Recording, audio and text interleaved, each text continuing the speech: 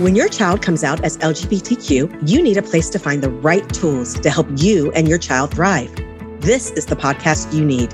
Hi, my name is Jenny Hunter, and I am an advanced certified faith-based family coach. And I have coached over 10,000 hours helping families with LGBTQ children become healthy, thriving families.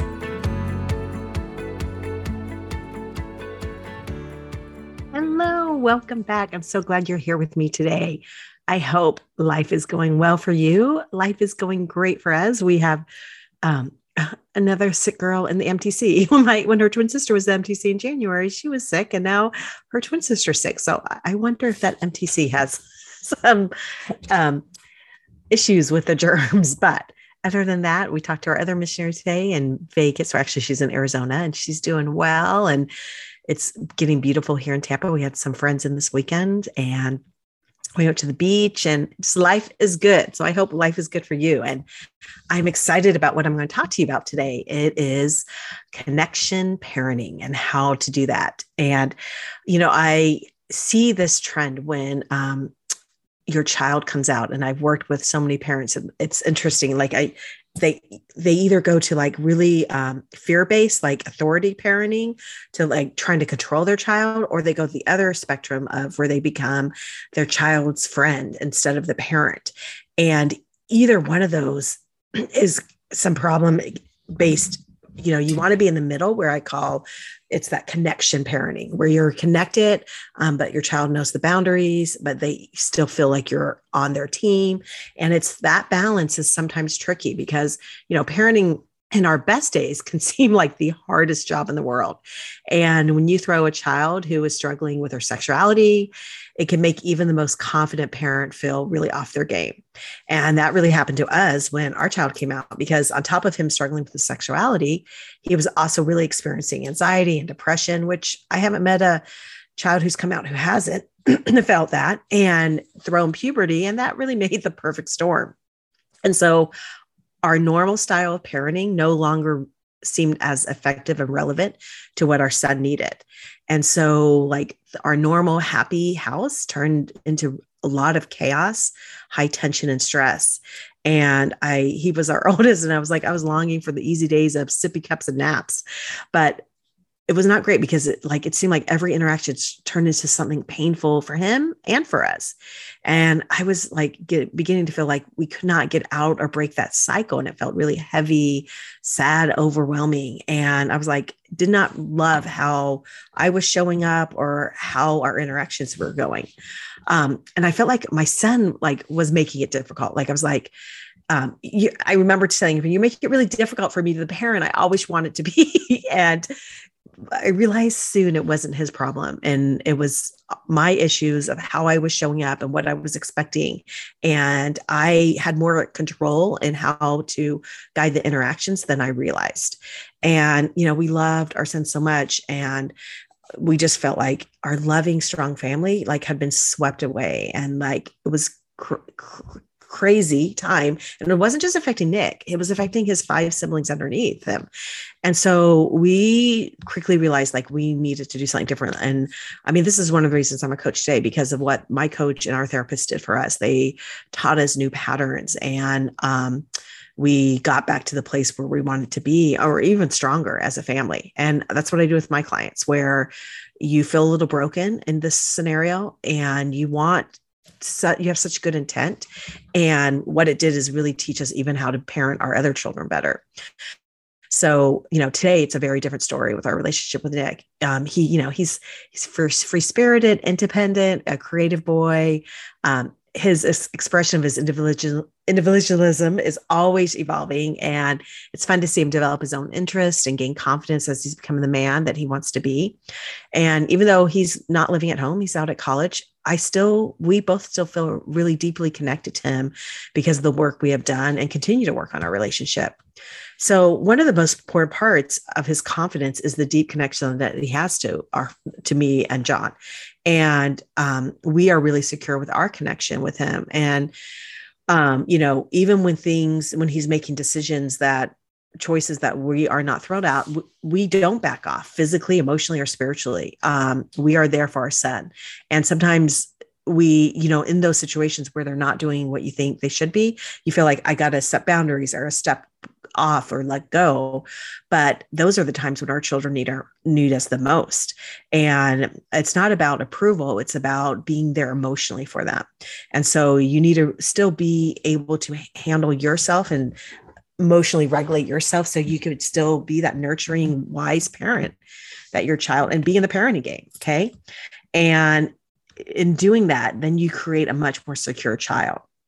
And so what we did is we created this whole new dynamic where we learned how to be connected parents, not authority or permissive based, and really create a healthy dynamic that was more realistic for who my child was. So there's, like I said, there's that two different styles, three, where the authority, the fear kind of parenting, or the permissive friend parenting. Those are the two end spectrums. And in the middle is that connected, boundary type of parent.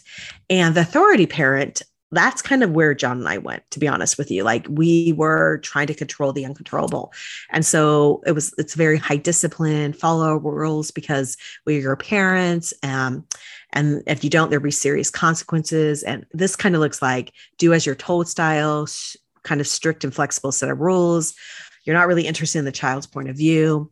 You enforce swiftly without really discussion. It's very controlling, high demand, high expectations. It doesn't respond to the child or adapt to the child's needs. And it's kind of a cold more than warm towards the child. And it's kind of just like, because I said so. And it's easy. This feels easier to parent from, which it isn't, but it feels like you're in control. But it's the farthest thing from control, really. And so the other side is the permissive friend parenting. And I've seen a lot of clients go to this side because they're worried about their child's mental health. They're worried. They feel like they've already with their child and said things damaged, so they don't want to damage them anymore. So they're really afraid how they're showing up. And so it is kind of a fear-based, but internally fear. And they really worry and question what kind of boundaries or limits they can do to help their child. And so they sometimes don't set any. And what this does, it leaves the child feeling really confused, which leads to further disconnection. So the permissive friend parenting is really low discipline. Like I said, doesn't set boundaries because you're so worried about how your child's going to react. And so you become kind of the best friend. And it's really driven by like a parent's anxiety or dread of how that child's going to react or their feelings. And so your goal shifts from what is best for the child to what makes me feel like I'm being a good parent. And so you're kind of this illusion of like, if my child's happy with what I say, I'm being a good parent. And it's really confusing. And it's usually you're kind of extremely involved in the child. You're reluctant to discipline. You're more concerned about the child being happy versus the child getting what they need. And your rules might be erratically enforced. And children in these situations usually have little to no responsibility. And sometimes you blame other people for your child's problems, like if they had a better teacher, or a better bishop, or a better therapist, or a better dad, like the other parent. And so either one of these dynamics is where you want to be. Okay. So how do you get in the center and be that connected parent that creates the strongest relationship with your child? And you really have to develop three qualities of acceptance, understanding, and communication. And this is what will help your child become that best, well-adjusted LGBTQ child or any child. And there's growing so much evidence suggests that the parents who make such a critical difference in the mental health of their LGBTQ child. So learning how to negotiate this parent-child relationship is so essential for your child's well-being. In fact, your parent-child connection needs to become even stronger once your child comes out, because they're constantly looking like are you going to love me? Do you still want to be connected for me? So, one pitfall many parents face when trying to move away from fear-based or permissive parenting style is going too far to this other side with no limits. And then realizing, okay, children need balance. So how do you do this? And so think of these three sentences, and this is what a connective parent looks like. It means accepting them for who they are and not what you think they should be, like parenting the version of your child versus the version you want your child to be. It means creating understanding for what they're going through and what you don't understand. And it means taking the time to communicate and listen to your child every day. So let's just start with acceptance. You know, the studies have shown that if the child feels accepted, they will become a more happy, productive adult. And acceptance doesn't mean that you have to love everything your child does. That's not acceptance. You know, there was many choices that Nick made and still makes that we aren't thrilled with. But acceptance means that in spite of your disappointment, the essence of your child and your mind remains dear to you regardless of their choices. Like you really understand you have your child and their choices, and that's not the same. And it means letting go of controlling them, but not letting go of nurturing them. It means you're still guiding them in life and in their spiritual path, but also trusting them to make their own choices. That if they don't choose what you think, you don't take it personally. You really learn to love the child that is versus the child that you wish they would be. You know, our relationship improved vastly when I dropped my expectations of how my son needed to be and started to see and accept him for the amazing human he is. So allow your child to unfold as they are, not as you wish them to be. So it's really basically dropping the control of who your child is becoming. That is acceptance. Okay, the second one is understanding and being connected. And understanding is really children who feel understood by their parents, even in the face of conflict, can move forward with confidence. So they learn how not to avoid conflict or exploration and individualism, and they don't prematurely push for independence without the support of their parents. They develop at a much healthier way. And there was a lot of that we didn't really understand about Nick's sexuality. Like I said, neither John and I are LGBTQ. So at first we thought our role was to help him fix it, to see like how we can fix this. And we were completely wrong. We had to become educated on how sexuality worked and all the new things. And if we didn't understand how he was acting, we knew we needed more information. Like if you don't understand what your child's doing, then you need to understand. And it was our job to become better educated for this journey for Nick. There was a lot we didn't understand because we just didn't know. And our reactions really changed once we had better knowledge. Like once you know better, you do better. And we learned that we could understand and respect his choices without letting go of our values. And that is a fine line, but it is an important line, especially if you're faith-based at all. There was a lot we didn't understand because we just didn't know. And our reactions changed so much when we let go of like his choices are a reflection on us. Like you're going to still have moments of profound disappointment and anger because you're a human being, but you will also still be the parent who is paying attention, setting limits, defining consequences. And in the process, you'll probably incur your child's anger. But what is different is you don't lose connection with them, even when they don't like their choices, or you don't like how they're reacting. Like you really understand like their reaction, they can have whatever reaction they want. You are not going to mirror their anger. Like if they're angry, you're not going to be angry because you're feeling more in control of your own emotions. You're regulating yourself really well. And you're really understanding what is happening when your child becomes angry and you realize his or her reactions have nothing to do with you. So you learn to stop simply reacting and you start finding out the best way to respond to their behavior. You start learning what your child is thinking and feeling. You become, like I said, less reactive to behavior. And it gives you the opportunity, when you become less reactive, it gives you the opportunity to address really the root of the behavior. And that is where you really learn what your child needs. And this is when I learned like the root of like Nick's depression and anxiety. This is where compassion, that emotion of compassion came more available to me. And I realized like his behavior was just symptoms of a bigger problem. So learning how to do this is like you pause, you breathe through your own reactions, you focus on the child instead of your child's actions. And over time, you become really good at slowing your brain down and your reaction down and discerning really what's going on in the situation. And this really, what we found, eliminate the behavior itself because we weren't no longer escalating it anymore. And we were doing a new dance with Nick when he got upset.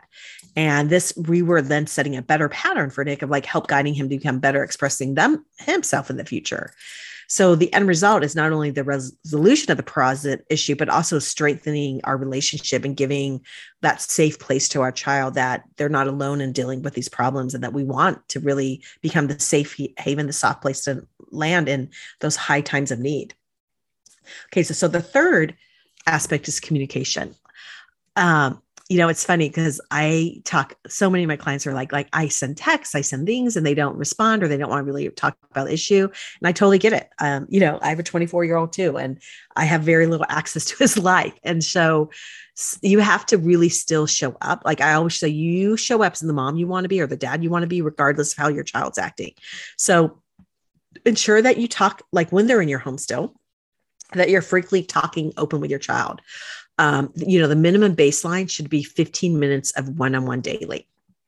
And this can be tricky, but also remember, like communication, it means that 15 minutes could be your 15 minutes of listening. The part of communication is really listening to your child.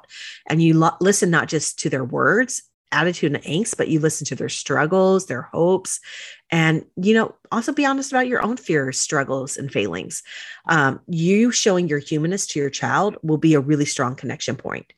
So when they're saying things that might be triggering to you, say, oh, this feels really scary to me, but tell me more, really be authentic in that moment. But don't use your child to process your pain. Use a coach or a therapist or a friend. Like make sure you just be honest, but also like be very not accusatory with what's going on with you. It's not about you. Be the first one to listen, to forgive, and apologize. Try to be the first one to understand and back down. Like find another way. In fact, I just had an interaction where I was talking to Nick. We were FaceTiming, and the guy he was dating was there. And I said something that Nick didn't like, and I knew immediately, right? And he texted me and he said, "Listen, Mom, when you said this, that made me feel like," and I just immediately apologized, and I've gotten so good at apologizing. I'm sorry. That was not my intention, because you rarely is your intention to disconnect or to shame your child or say things, but you're a human being, you're going to mess it up. And so you patterning how to do it and say you're sorry is the most important thing. When your child says that they don't want to do something, say it doesn't, you realize this isn't them being disrespectful or threatening your authority. You listen to their reasons for not wanting to comply for something without feeling like they're disrespecting you. Because when you do that, when you show up with like, this isn't about them disrespecting me, I want to hear what they're going to say, then your brain stays open and you find a solution. But if you go to like, they should do it because I said so, I'm their parent, they're disrespecting me, then you normally, your result is you're disrespecting them. And you never really make headway, and the tension gets bigger. We always keep an open door policy, and usually in the late evenings, which is not great for me because that's not usually at my best, but usually kids like to talk when it's late or in the car, especially at night. Like it seems like when things slow down for them, they start processing and they have so many overwhelming emotions that they need to talk to you at night. So just kind of be prepared for that if you haven't experienced that. And really helping them verbalize their feelings and experience by listening to their hearts and not just their words. Like read your whole child and just quietly offer observation. I have to, my kids are like, don't life coach me, Mom. So I have to be very careful.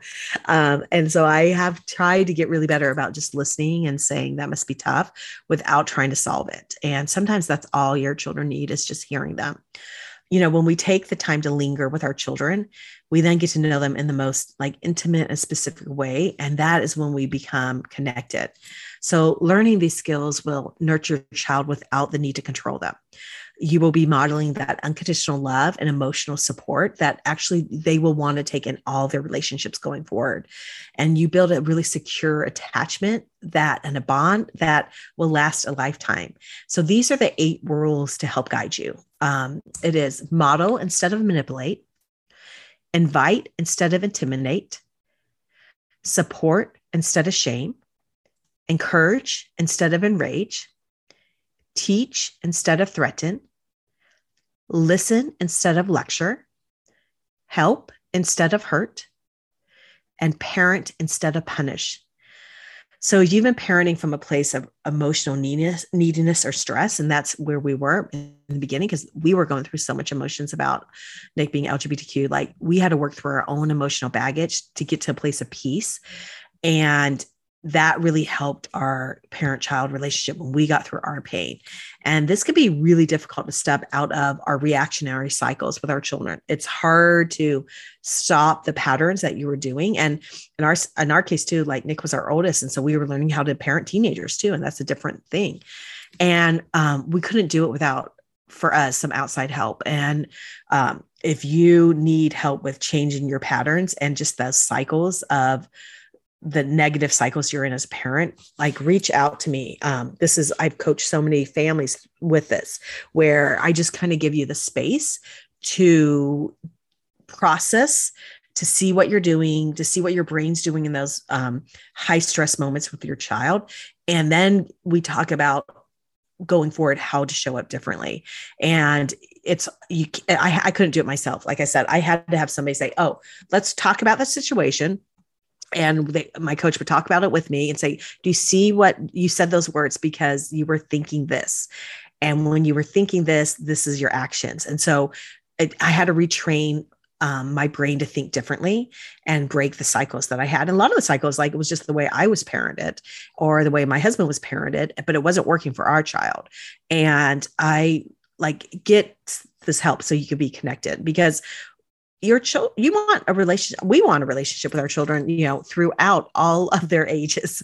And it's interesting now because we did this having, we have like almost 5 out of the house, that we still feel completely close to our children and love them. And they still come to us for the issues. Like we're still important and relevant in our children's life, which I think every parent wants to be, because we love our humans, right? We love the people, and we want them always to be your people. And so if you are feeling like you're not liking your child and you're not liking how you're showing up, please come and get into our community of Lift It Together, because this is one of the number one things I help you with is parenting more healthy, more connected. All right. Thanks so much for being here. Have a great day. Where have you found the support that your family needs? I would be honored to be that support. I have created a virtual coaching program specifically for Christian LGBTQ families. Come check out the coaching community, Lift It Together with Jenny Hunter. In our community, you will find a safe space to process all the emotions and all the things that you need to find the support that you will need to help your child thrive. You will find it in private coaching, group coaching, and I have created hours of content just for you. When you are ready to thrive as a family, please come check out liftittogether.com/membership.